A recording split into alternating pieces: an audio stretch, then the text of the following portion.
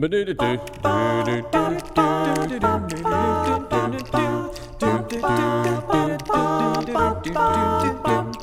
there, this is John from pureandsimplebible.com. This month I'm doing a special series from Cambodia. Using my iPhone, I was able to interview Wani Chan, a preacher of the gospel in Phnom Penh, Cambodia. We learn about who he is and how he came to know Christ. I'm so grateful for Wani. He's one of my dearest friends and co-workers for the Lord. His life story exemplifies that we can overcome great personal odds with the power of the Lord Jesus.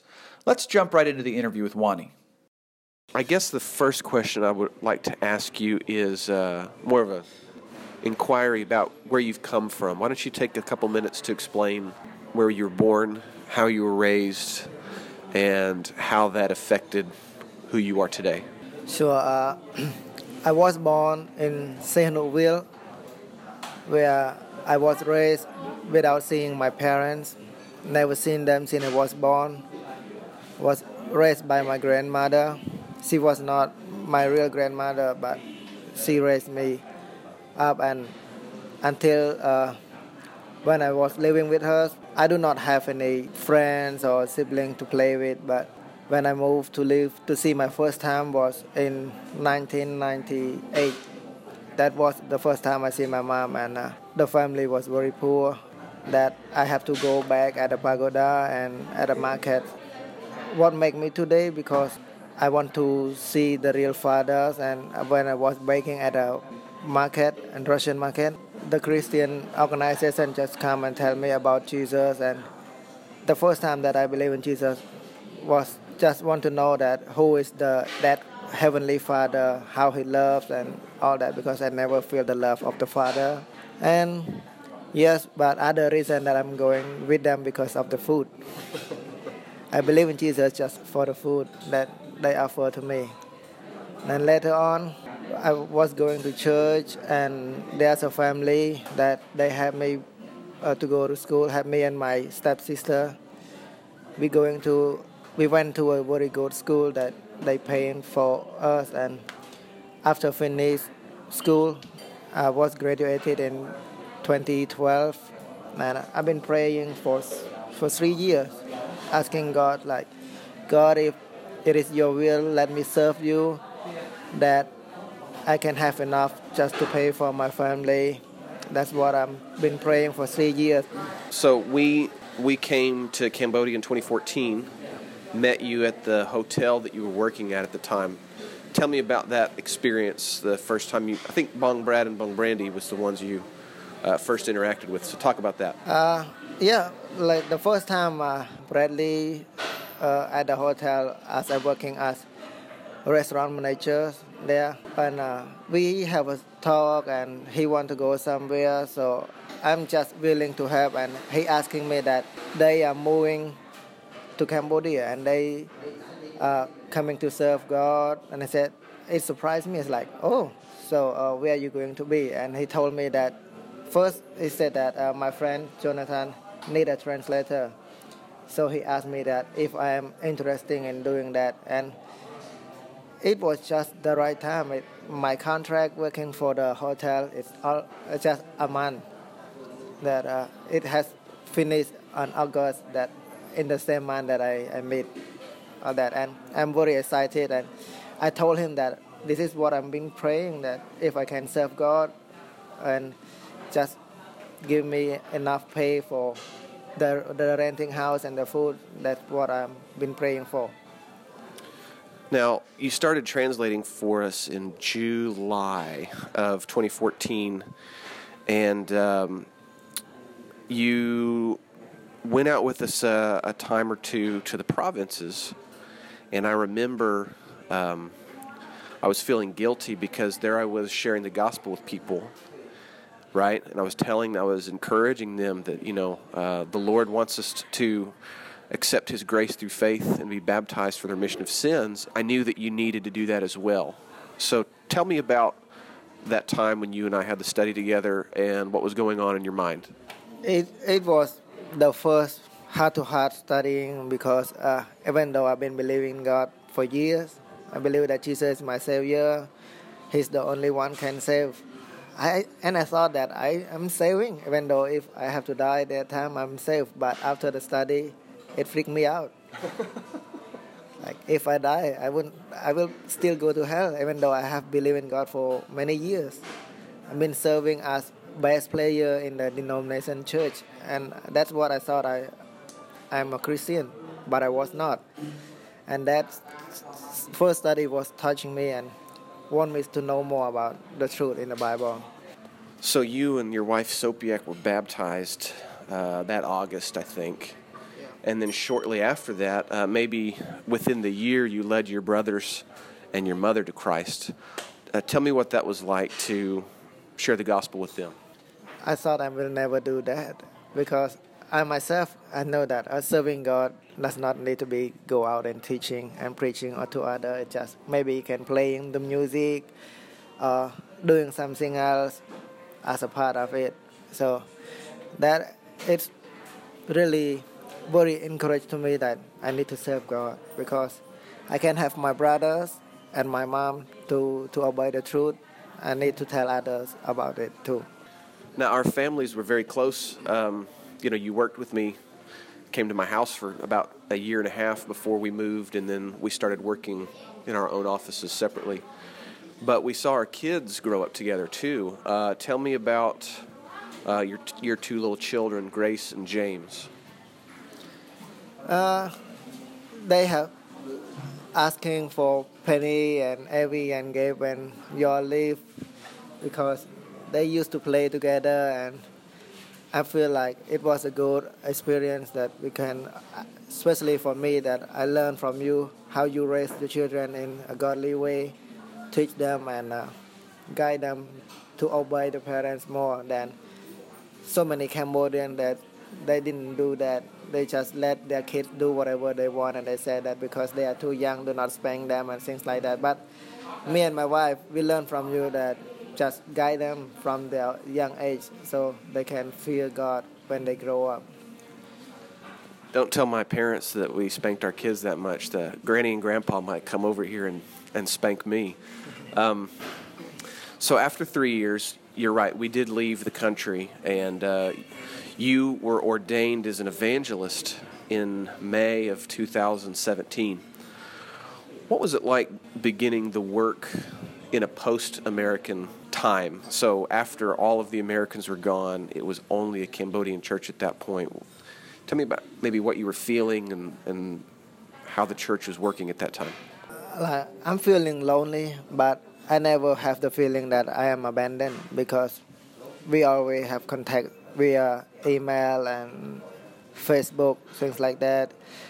You called me so many times, and Bradley's, and they are the brothers who have contact and encouraging me to continue the works. And yeah, first I have tried myself to go to the Christian, like the sisters, but they have not opened their heart, their time for me. So I'm just praying and wonder, like, what can I do? What can I help the church to grow? Then my brothers moved to live with us.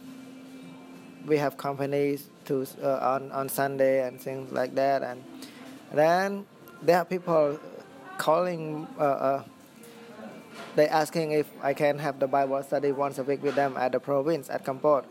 It's like, man, this is my chance. It's to show that I want to share to others about God's love and how He wants people to be saved.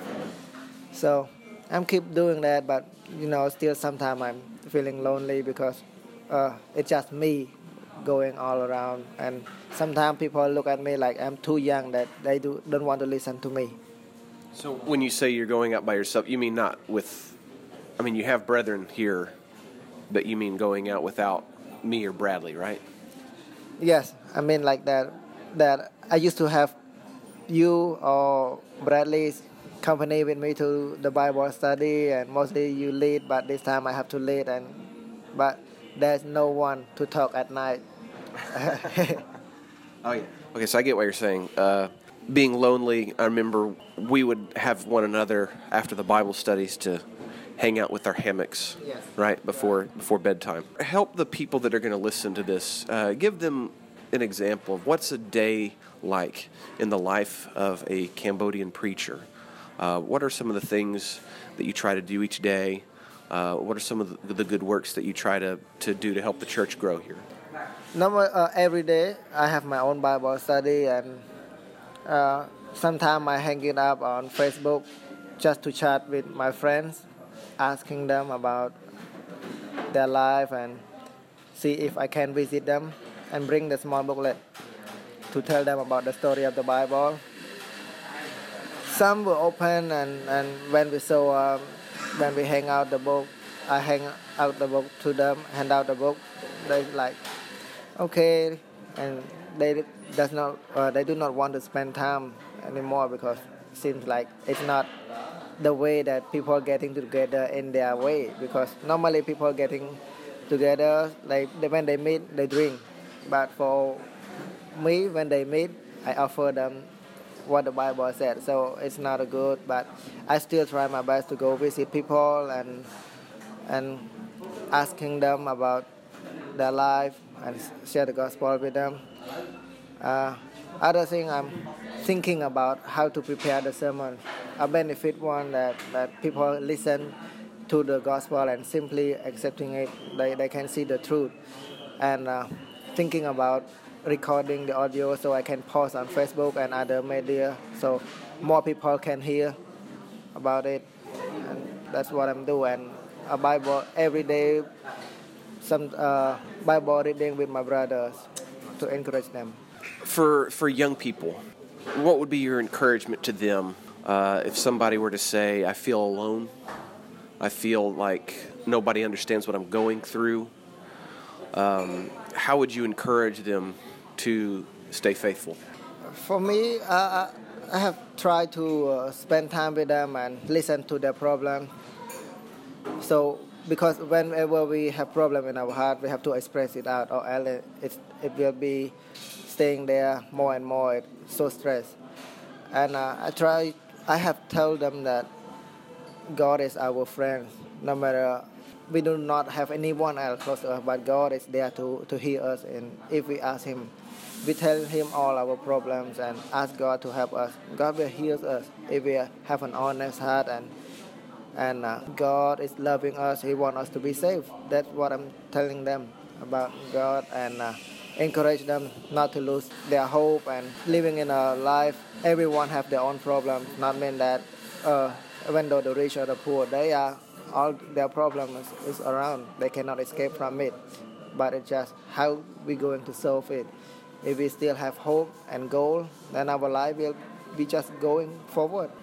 What's a Bible verse or two that are some of your favorite that give you good and maybe inspires you to give God glory or help to motivate you to share the gospel? What's some of your favorite Bible verses that you want to share with someone? Yeah, Matthew 7, verse 21 to 23. It's encouragement that no matter how good work we have done, no matter how great we have done many great things, but if it's not what God wants us to do, then we are not saved. That's what encouraging me is to see many good people that I have met. They have helped me. They have fed us when we need. But those people, they have not believed in Jesus. Maybe they believe, but they have not been baptized for the remission of sin. That's what encouraged me to go and tell them what God wants us to do. Just as Jesus said that, if you love me, keep my commands. That's what, these two are my favorites that I always remember and want to share to others. If you have anything, I'd like to give you the opportunity to say it to your brethren back in the United States. All I have to say is thank you for your love for me and other people. I have a very warm heart to know that they are brothers and sisters, even though we are not face to face, but we are one in spirit and faith, that we believe that Jesus is our Savior and trying our best to do what the Bible said, not because somebody else say. And thank you for your prayers all the time, and especially thank you for your encouragement, and Bradley and other brothers that I have met. Those are wonderful things, and I have learned a lot from them, and I wish to meet them in one day. This has been a brief interview with Wani Chan. In the second part of this mini-series, coming soon, I'll share a glimpse into how a Christian can compare the Buddha's teachings alongside the Christ in order to share the gospel of Jesus with a Buddhist audience. Until then, this is Jonathan Edwards. Always remember, God loves you very much, and I do too. Lord willing, see you next time.